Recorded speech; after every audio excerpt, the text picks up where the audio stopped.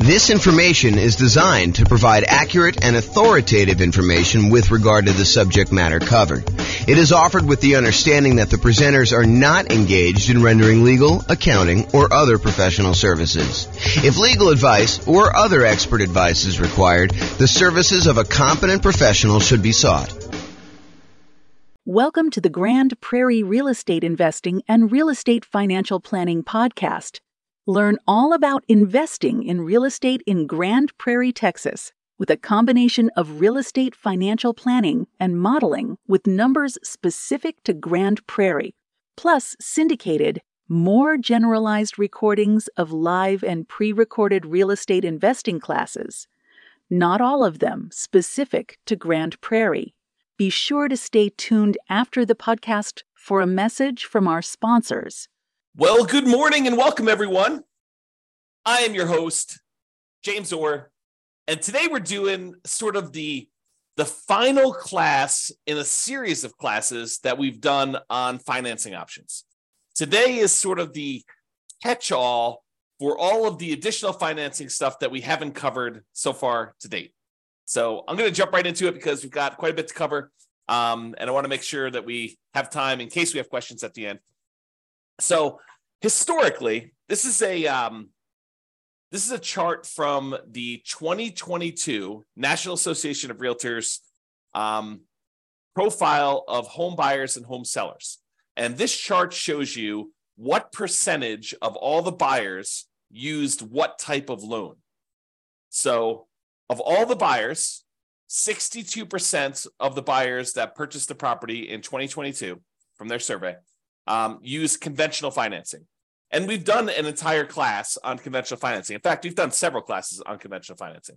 So if you have questions about that, that's not what we're covering today. This is the class on all the other types of loans. But 62% of them use conventional financing.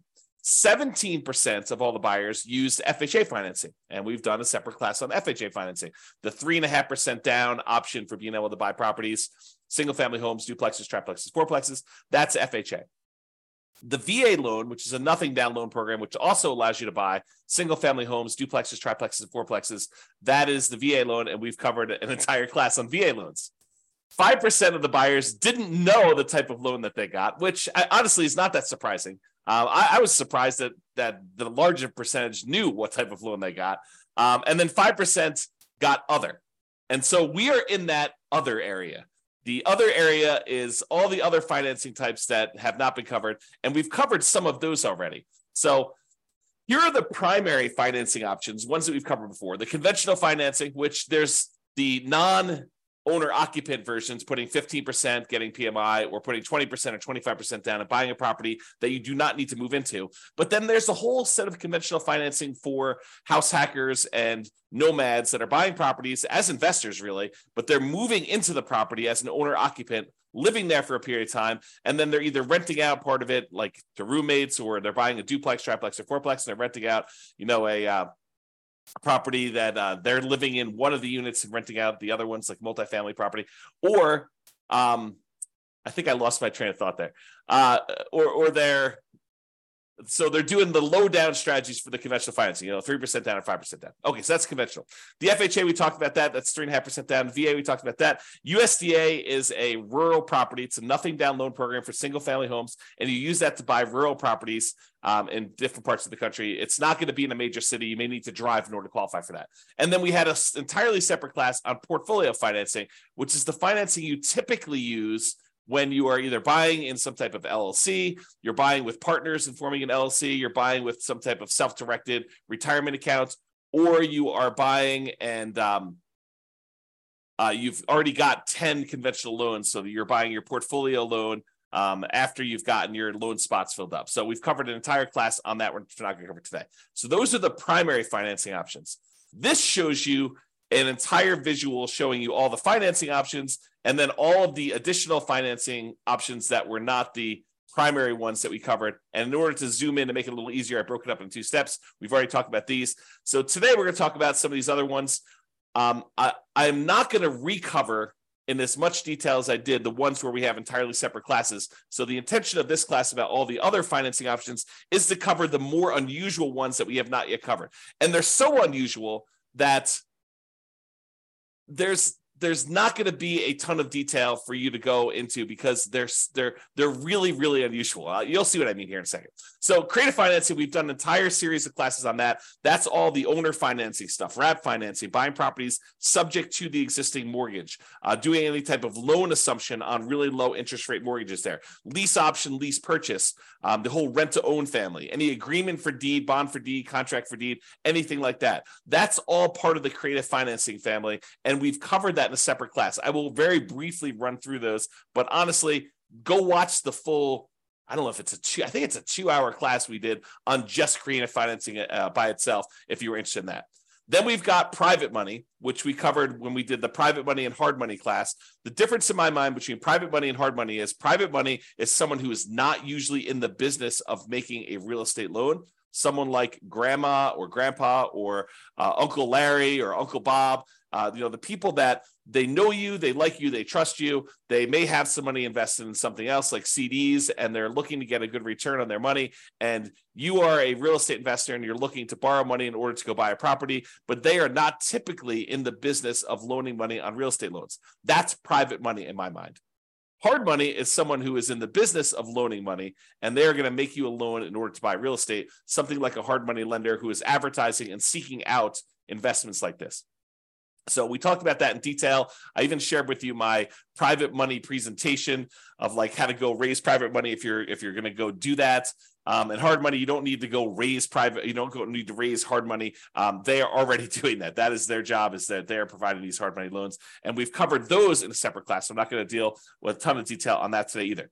One thing that we haven't covered super recently, but I have an entire class on as well, is the home equity lines of credit. So using your HELOC, home equity line of credit, in order to borrow money in order to acquire additional properties or buy them outright. So for example, you own your own home, your primary residence free and clear, and you want to go buy a rental property. One could, if they were so inclined, actually do a HELOC on their primary residence, use all the money from that in order to buy the investment property free and clear. So basically, they're transferring a loan, they're putting a HELOC on their primary, and they're using that to buy the property outright. Or they could use that as a down payment in order to buy another property as well. So you don't need the whole amount of money, but you could use it and still be leveraged on the invested property.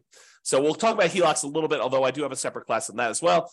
I do not have a separate class on life insurance, so we'll talk about that today. I do not have a separate class on buying properties cash, although I take that back, because yesterday I did a class on how much faster it was, in some cases, for you to actually pay cash for property. And I know that blows people's minds because it blew my mind yesterday when we went over the class. But basically, we showed that in some markets, it actually is faster for you to take all the extra time, that significant amount of extra time, in order to buy a property all cash instead of buying properties with 5% down as a nomad and doing that strategy. So that was super interesting, I think, to see how significant that was in certain markets. So I do have a separate class on self-directed retirement accounts, but we'll cover that briefly today. And then I've like other classes we've done in the past on partnerships and how to structure them and all that stuff, not specifically on the financing part, although I probably will do a standalone one on that in the future too. But that is what we're planning on covering. So let's jump into some of the stuff, but realize that there is a lot of this that you already have in the terms of a full separate class on these. Okay. All right, so creative financing. Entire separate class on this, but here's the quick overview. Owner financing, it's when a seller owns a property free and clear, they do not have a mortgage on the property, and they act like the bank. You say to them, hey, I'd like to buy your property. They say, great, I'd like to sell you the property. I don't want to go get a traditional bank financing. They're like, that's okay. I'd like to get the income from the property. And you guys come to an agreement where you make them monthly payments, you negotiate the terms of the loan, you negotiate how long the loan will be. You negotiate what you need to qualify. In some cases, they'll ask you for your credit score. In some cases, they won't. Some cases, they'll want to see, proof of income. Some cases, they won't. So it's all negotiated there. The interest rate you negotiate with the seller is all negotiated. There's no set ones for that. It's not determined by a bank or anything like that. You get to negotiate it all. And so the seller will act like the bank, and they will accept monthly payments or yearly payments if you negotiate it that way, or quarterly payments, whatever you want to negotiate. And the seller will act like the bank to finance that property for you. That's owner financing. What if the seller has a loan on the property still?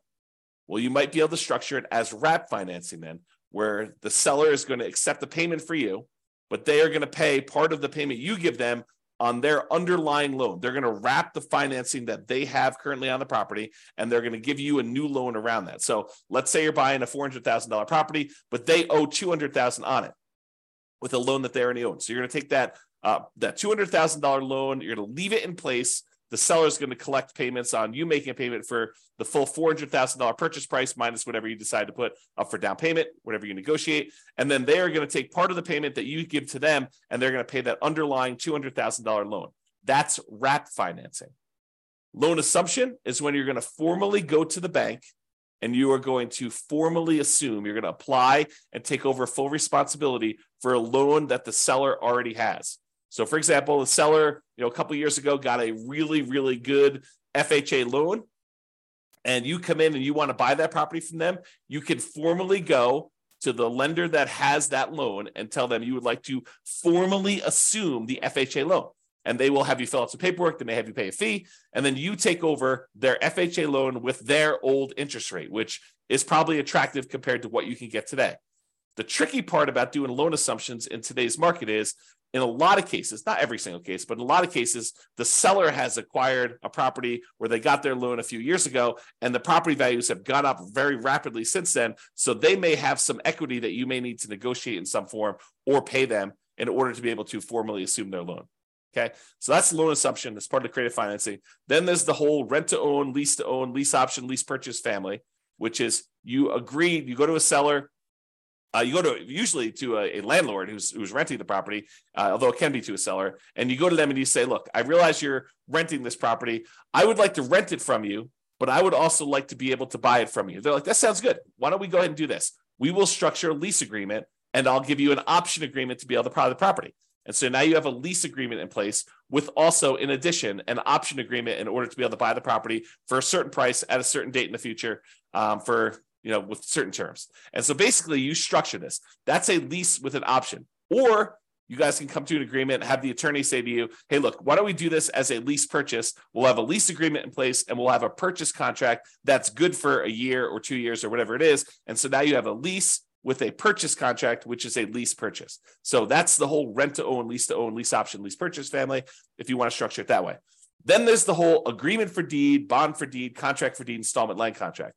You could think of this almost like your car financing, where you don't technically own your car until you've made all the payments as agreed.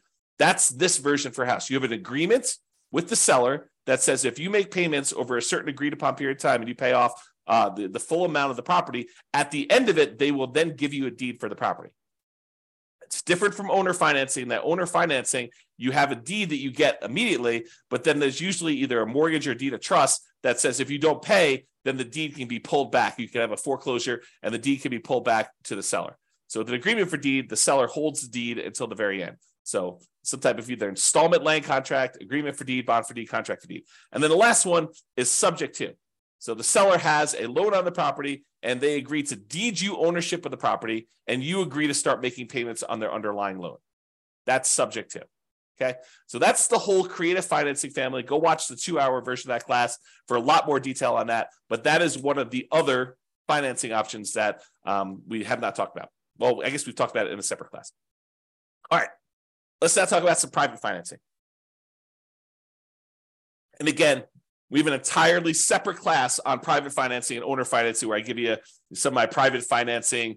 I think I give you my private financing report that I would use when I'm sitting down talking to somebody who is maybe interested in loaning money. You can look through that. Do not copy mine, please. Go ahead and use it to get some ideas and then make your own. All right, so private financing.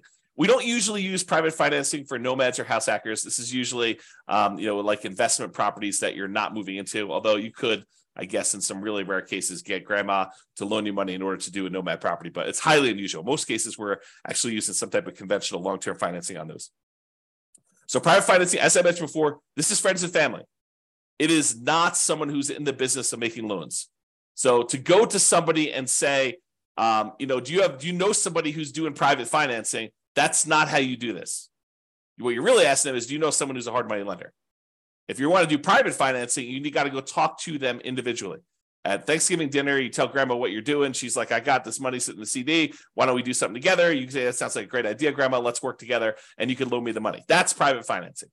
Or you're at work and you're telling your buddy at work, hey, I'm doing these fix and flips and, I'm borrowing money from this guy and he's charging me 15%. And the guy's like, hey, 15%, that sounds really good. I said, yeah.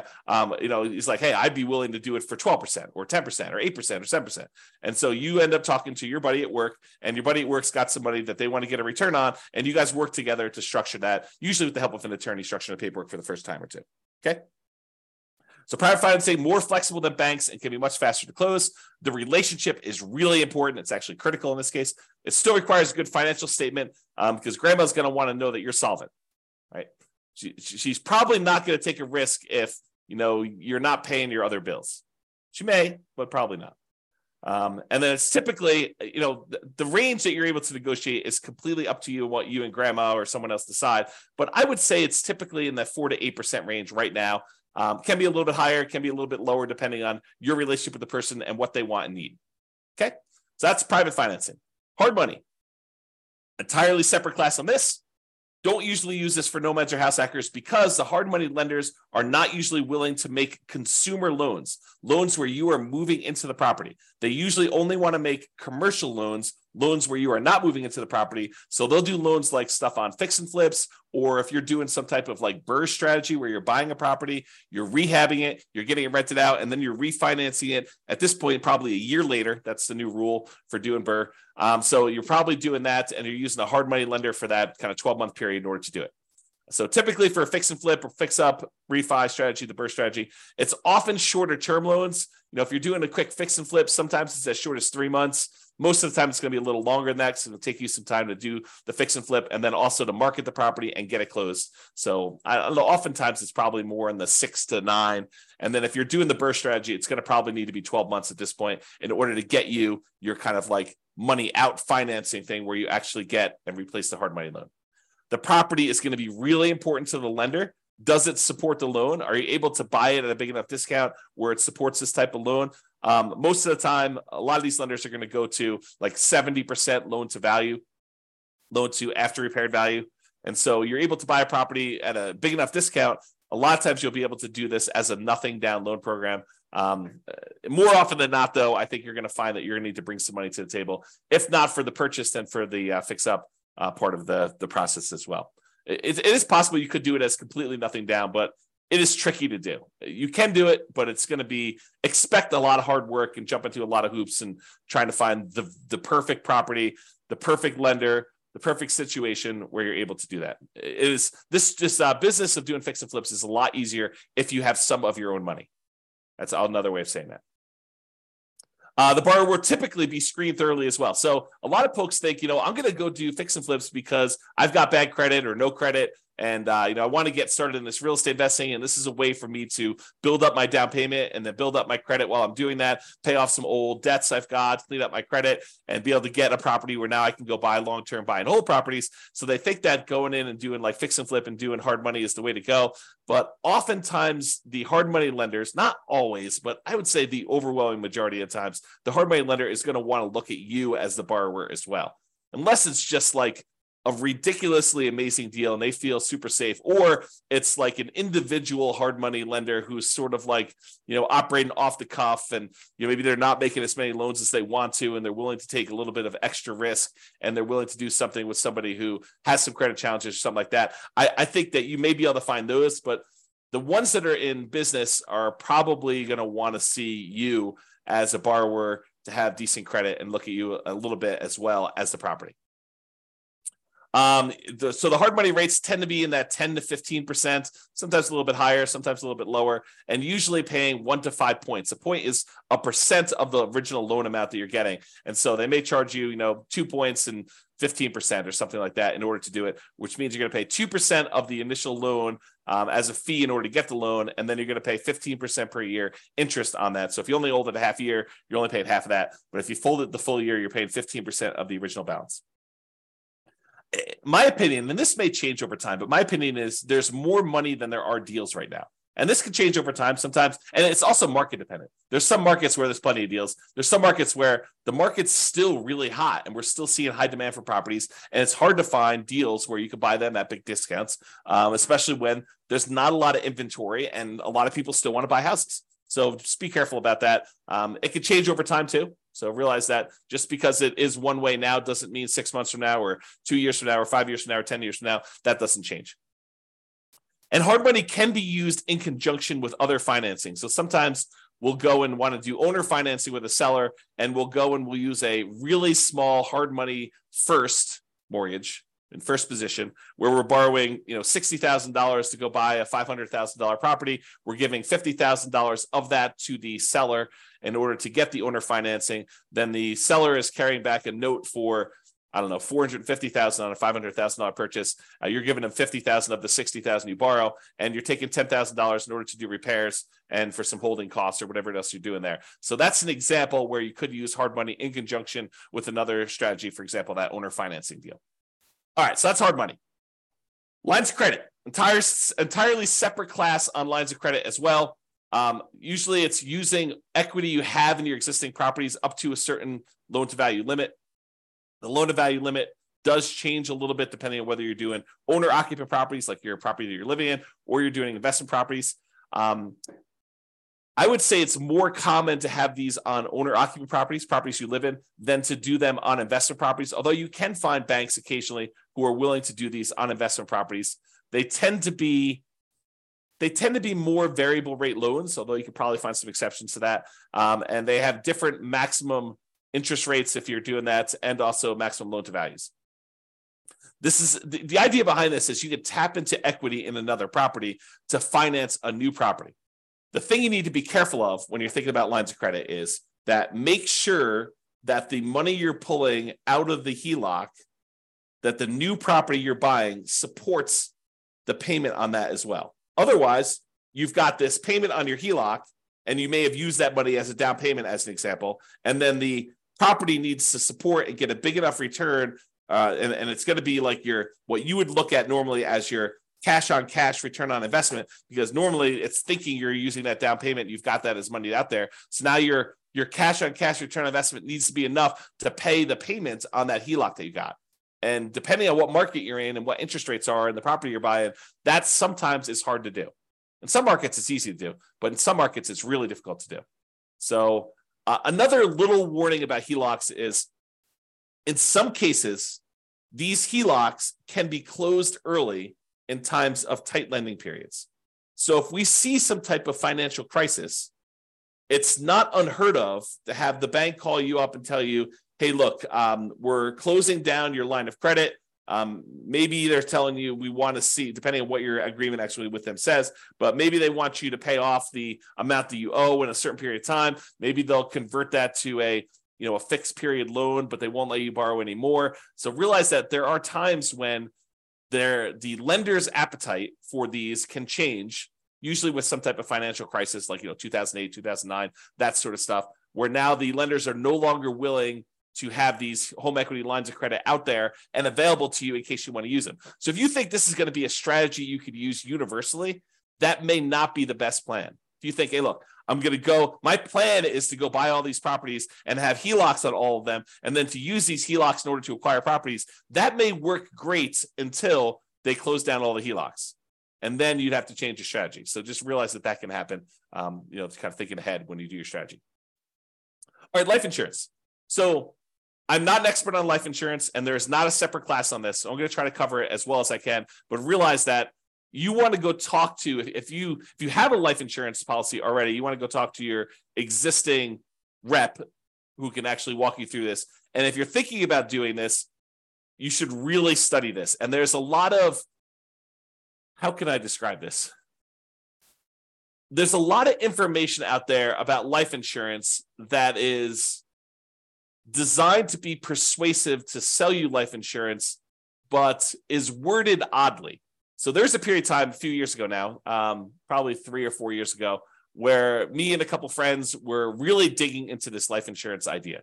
Like they talk about like the infinite banking stuff and everything like that. So there's a period of time where I was doing a ton of reading and a ton of study this. And one of the things I came away with is the way that some people were wording their description of life insurance and how it gets used, while it was technically correct, it was, in my opinion, misleading. It was worded in such a way that you could interpret it in a true way, but you could also say, that's not exactly what's going on there. So just be real, like eyes wide open if you're going to go do life insurance. Not that it's a bad thing, but realize that if it seems too good to be true, it probably is too good to be true. I guess is another way of describing what I'm talking about here. Okay, so the idea behind life insurance, though, is you could pay a company, a third-party life insurance company, and you could pay them a certain amount of money. And this is like term life insurance. I'll give you the really brief thing. So you pay a certain amount of money, and for a certain period of time, like the next year or 5 years or whatever it is, if you happen to die during that period of time, then the life insurance company will pay out. So, for example, maybe you pay in, I don't know what the numbers are, but let's say you pay in $1,000 a year for the next 5 years. And if you die at any point during the next 5 years, they will pay out, $1 million. I don't know if those are the exact numbers, but the idea is you pay in a certain amount of money and they pay you out a certain amount of money if you happen to die during that period. And there are usually some exceptions, like, if you die in within the first 3 months of the policy and it was, by your own doing or something like that, then they may not pay out. So there's usually some type of carve out for this type of stuff. So for life insurance. So that's sort of term insurance, and you don't have any residual balance. It's not like you pay the $1,000 in, and you've got an account with them that's accumulating or accruing or whatever it is like there. You pay them a certain amount of money, and you get the life insurance benefit from that. But there are all sorts of variations, and they go by a whole bunch of different names. There's a wide range of all this stuff. But basically, you can choose to pay in a larger amount to the life insurance company, and they will then invest that money and they will earn a return. And then they will have your balance with them actually grow. And so part of the money is going to pay a life insurance premium so that if you do die, there is a big payout. But in addition to that, you're paying more than the amount that you would need to have paid just to have gotten that life insurance benefit. And then they're taking part of that extra money and they are investing it on your behalf. And so what are they investing in? I don't know. You can go look up their kind of guidelines exactly, but a lot of times they're investing in stuff like stocks or bonds or other investments that they might have. And in some cases, what they're doing is they're taking the money that they have and they are loaning it out to the actual holders of the policy. So for the example, so over the last 10 years, let's say you've been putting money in this life insurance kind of policy that you've got there. And over that time period, you've grown a balance with them where you have $100,000 sort of like accrued with them internally in your account. And they want to go and they say, look, you've got this $100,000 invested with us. What do you want to do? And you could go to them and say, I would like to borrow against my $100,000 that I have with you. And then they will loan that to you and they will charge interest to that. And they may not charge you the interest directly. They may sort of do some accounting where maybe there's payments on it, maybe there's not payments on it. You really need to go talk to your policyholder as to what this might work like. But realize that any interest you're paying it to yourself instead of that money growing in whatever it is there. So that's sort of the idea. So you're really just, it's sort of like a weird savings account with some additional tax benefits and maybe some, of the policy itself going to some life insurance. They get all complicated. There's lots of variations on them. So go do that. So the idea is you may decide to pay into this life insurance policy and have this be an investment vehicle. And then you could borrow money from this in order to purchase rental properties or do something else, whatever you really want to do. It's up to you as to what you can do there. And just make sure that your property can support any additional debt or interest payments that you're accruing or that you're actually having to pay by doing this life insurance policy. I'll make one other point about this life insurance. Really, you should dig in if it's something that's of interest to you. But the thinking of this is this. If you're going to go hire a third-party company in order to take this money and invest it on your behalf, they're going to go buy stocks or bonds or whatever they're going to do. Realize that they're not usually giving you the exact return that they're earning. And they may charge you some type of admin fee, or they may say, we will, you'll get 80% of it, or you'll get something. So really, they can structure it lots of different ways, but they're having to profit to run their whole organization from the money that you have invested with them. So it's not like you just take the money and you invest it directly and you get to keep 100%. They're usually taking the money and they're investing it and they're charging you some type of fee in order to do that.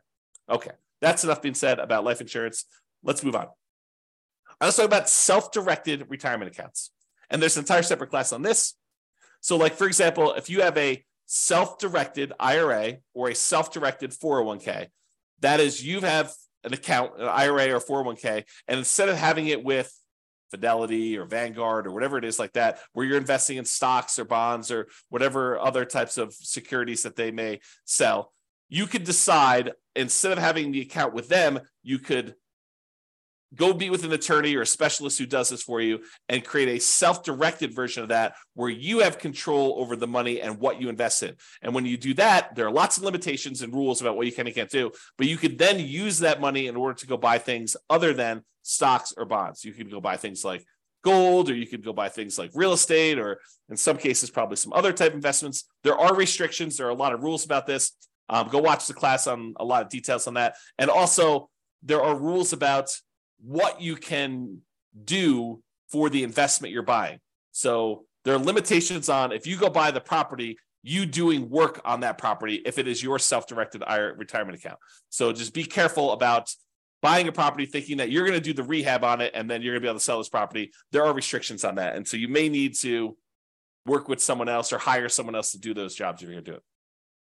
Now, if you go use the self-directed retirement account and you want to use it as a down payment to get a loan in order to do a purchase of property, most lenders are going to insist on doing a non-recourse loan because they can't go after your IRA or your 401k, your self-directed stuff. If you're getting a mortgage with the property owned by a self-directed retirement account. So if you think, I'm going to take this money and I'm going to go get a rental property, you're not going to probably be able to put 20% down. If you're going to get a non-recourse loan, usually as a portfolio loan with a portfolio lender, they're usually going to require at least 35% down as a non-recourse loan. And because they're using some type of, debt service coverage ratio in order to make sure that the property is going to be supporting itself, they may require more than 35% down. And it's been my experience with clients that have used these before is that sometimes you don't find this out until really late in the game, like a week before closing, when you've done a lot of stuff and you don't want to drop out of the contract. Then they tell you, look, I know we originally talked about 35%, but after we've looked at the whole situation and the property and everything, we're going to now require 45% down or 52% down or whatever it is that they tell you in order to be able to get that loan. So be prepared. You heard it here first, that these 35% numbers are not like the set in stone number that you have to do for a lot of lenders. Okay. When you get these type of non-recourse loans, if you're getting like 30-year financing, in most cases, those are going to be some type of adjustable rate mortgage. They're going to be variable. And if you do a 15-year amortization, in some cases, you may be able to find ones where they have fixed rate financing on those. But the problem with 15% or 15-year fixed rate financing is a lot of times the payment on those is so much larger that your cash flow is going to be really ugly. It's going to have negative cash flow in a lot of cases when you do this.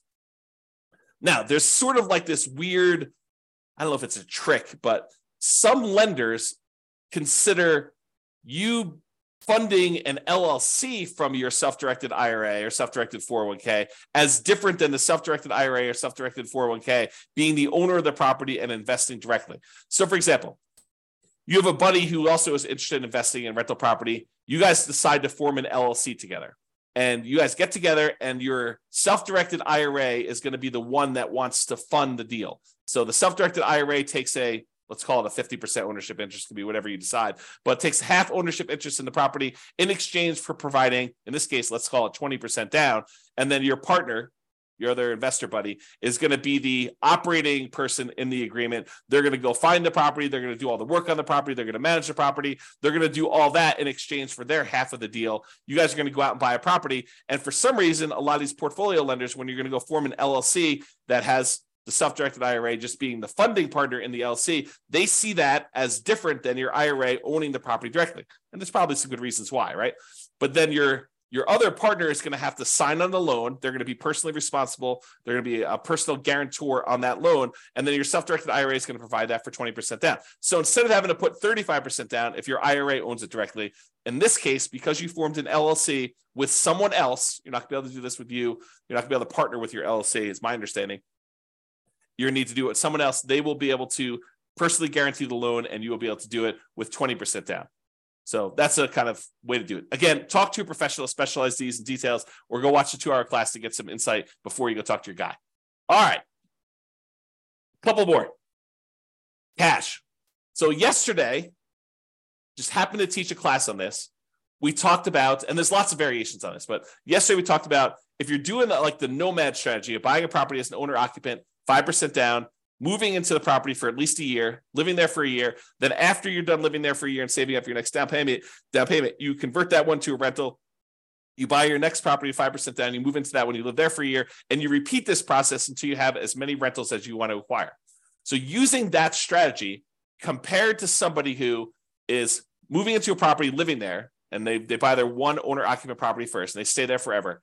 Then they start saving up using the same savings rate as the other person was for doing their nomad. So it's not a huge savings rate, but taking what seems like forever to save up to the point where you have 100% of the purchase price of the property you want to buy, and then buying a rental property, not moving into it, but buying a rental property, all cash.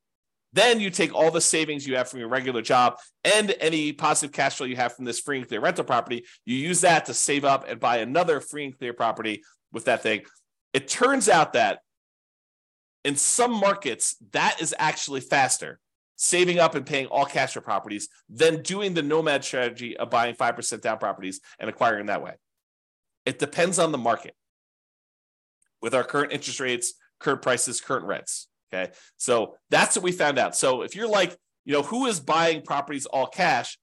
In some cases, it's actually faster for you to be financially independent, for you to do the cash strategy versus doing financing. And I'm sure in the future, I will also do comparisons doing, 20% down versus paying all cash, and 25% down versus paying all cash, and maybe even 50% down, like 5-0 instead of doing all cash. Like I'll go do all those strategies and I will show you how, and sometimes it's more effective, faster to do it other ways. And then I also yesterday looked at risk, which one is more risky.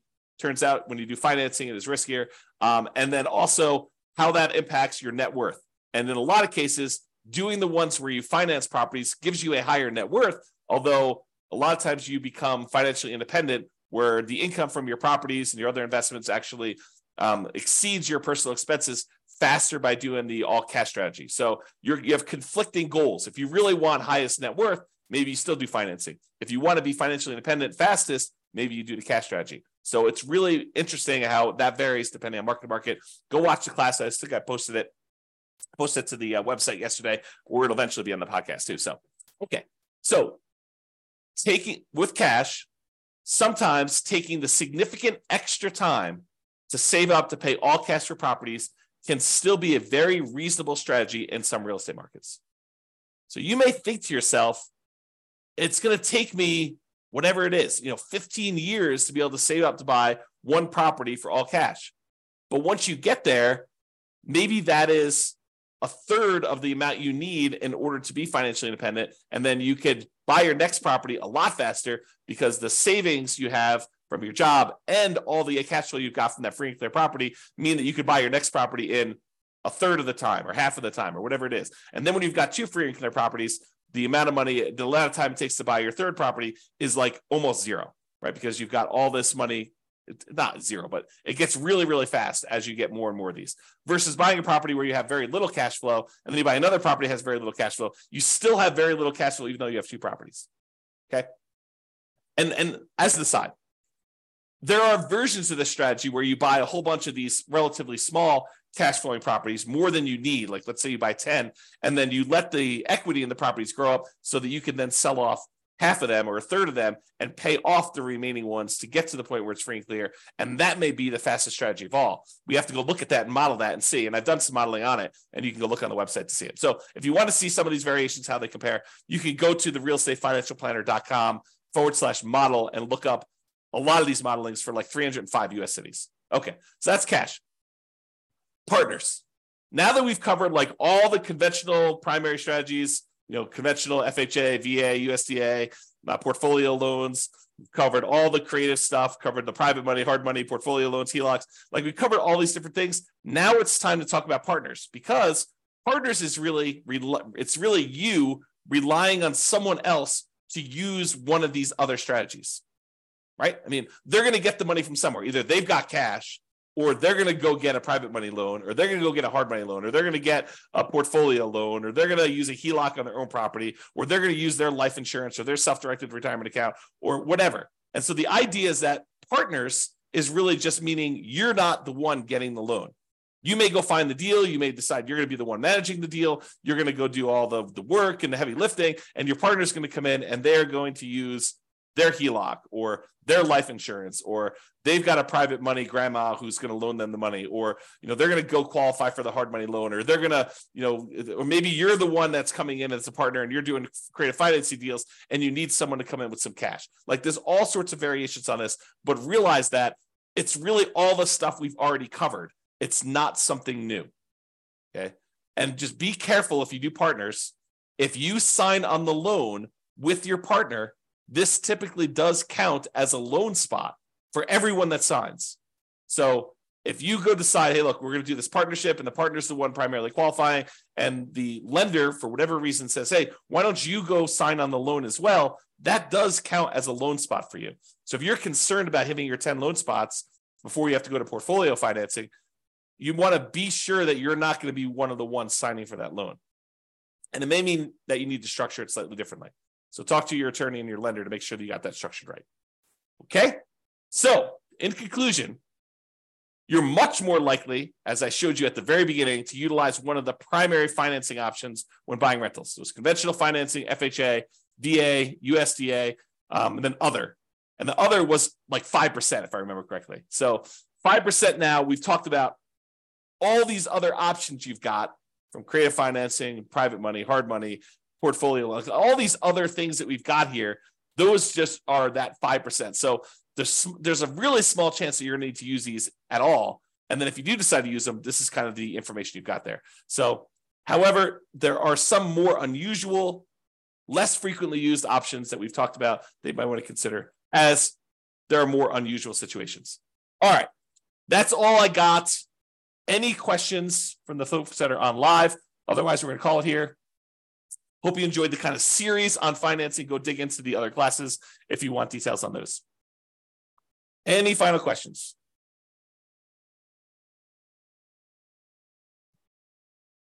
All right, that sounds great. I appreciate you guys. Thank you so much. I will talk to you all tomorrow for our next class. Bye-bye for now. With home prices up, mortgage interest rates up, and rents up, but not quite enough to counteract the higher prices and interest rates. Cash flow on rental properties in Grand Prairie is harder than ever.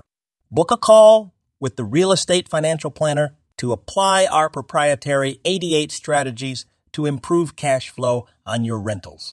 See the show notes for a link to schedule your call and improve your cash flow today. If you're a real estate agent, lender, or professional in Grand Prairie that wants to help our real estate investor listeners, consider reaching out to learn about collaboration opportunities with this podcast. We'd love to add more value to our listeners by having you assist our investors buy, sell, and finance their real estate investments. See the show notes to schedule a call to discuss collaboration opportunities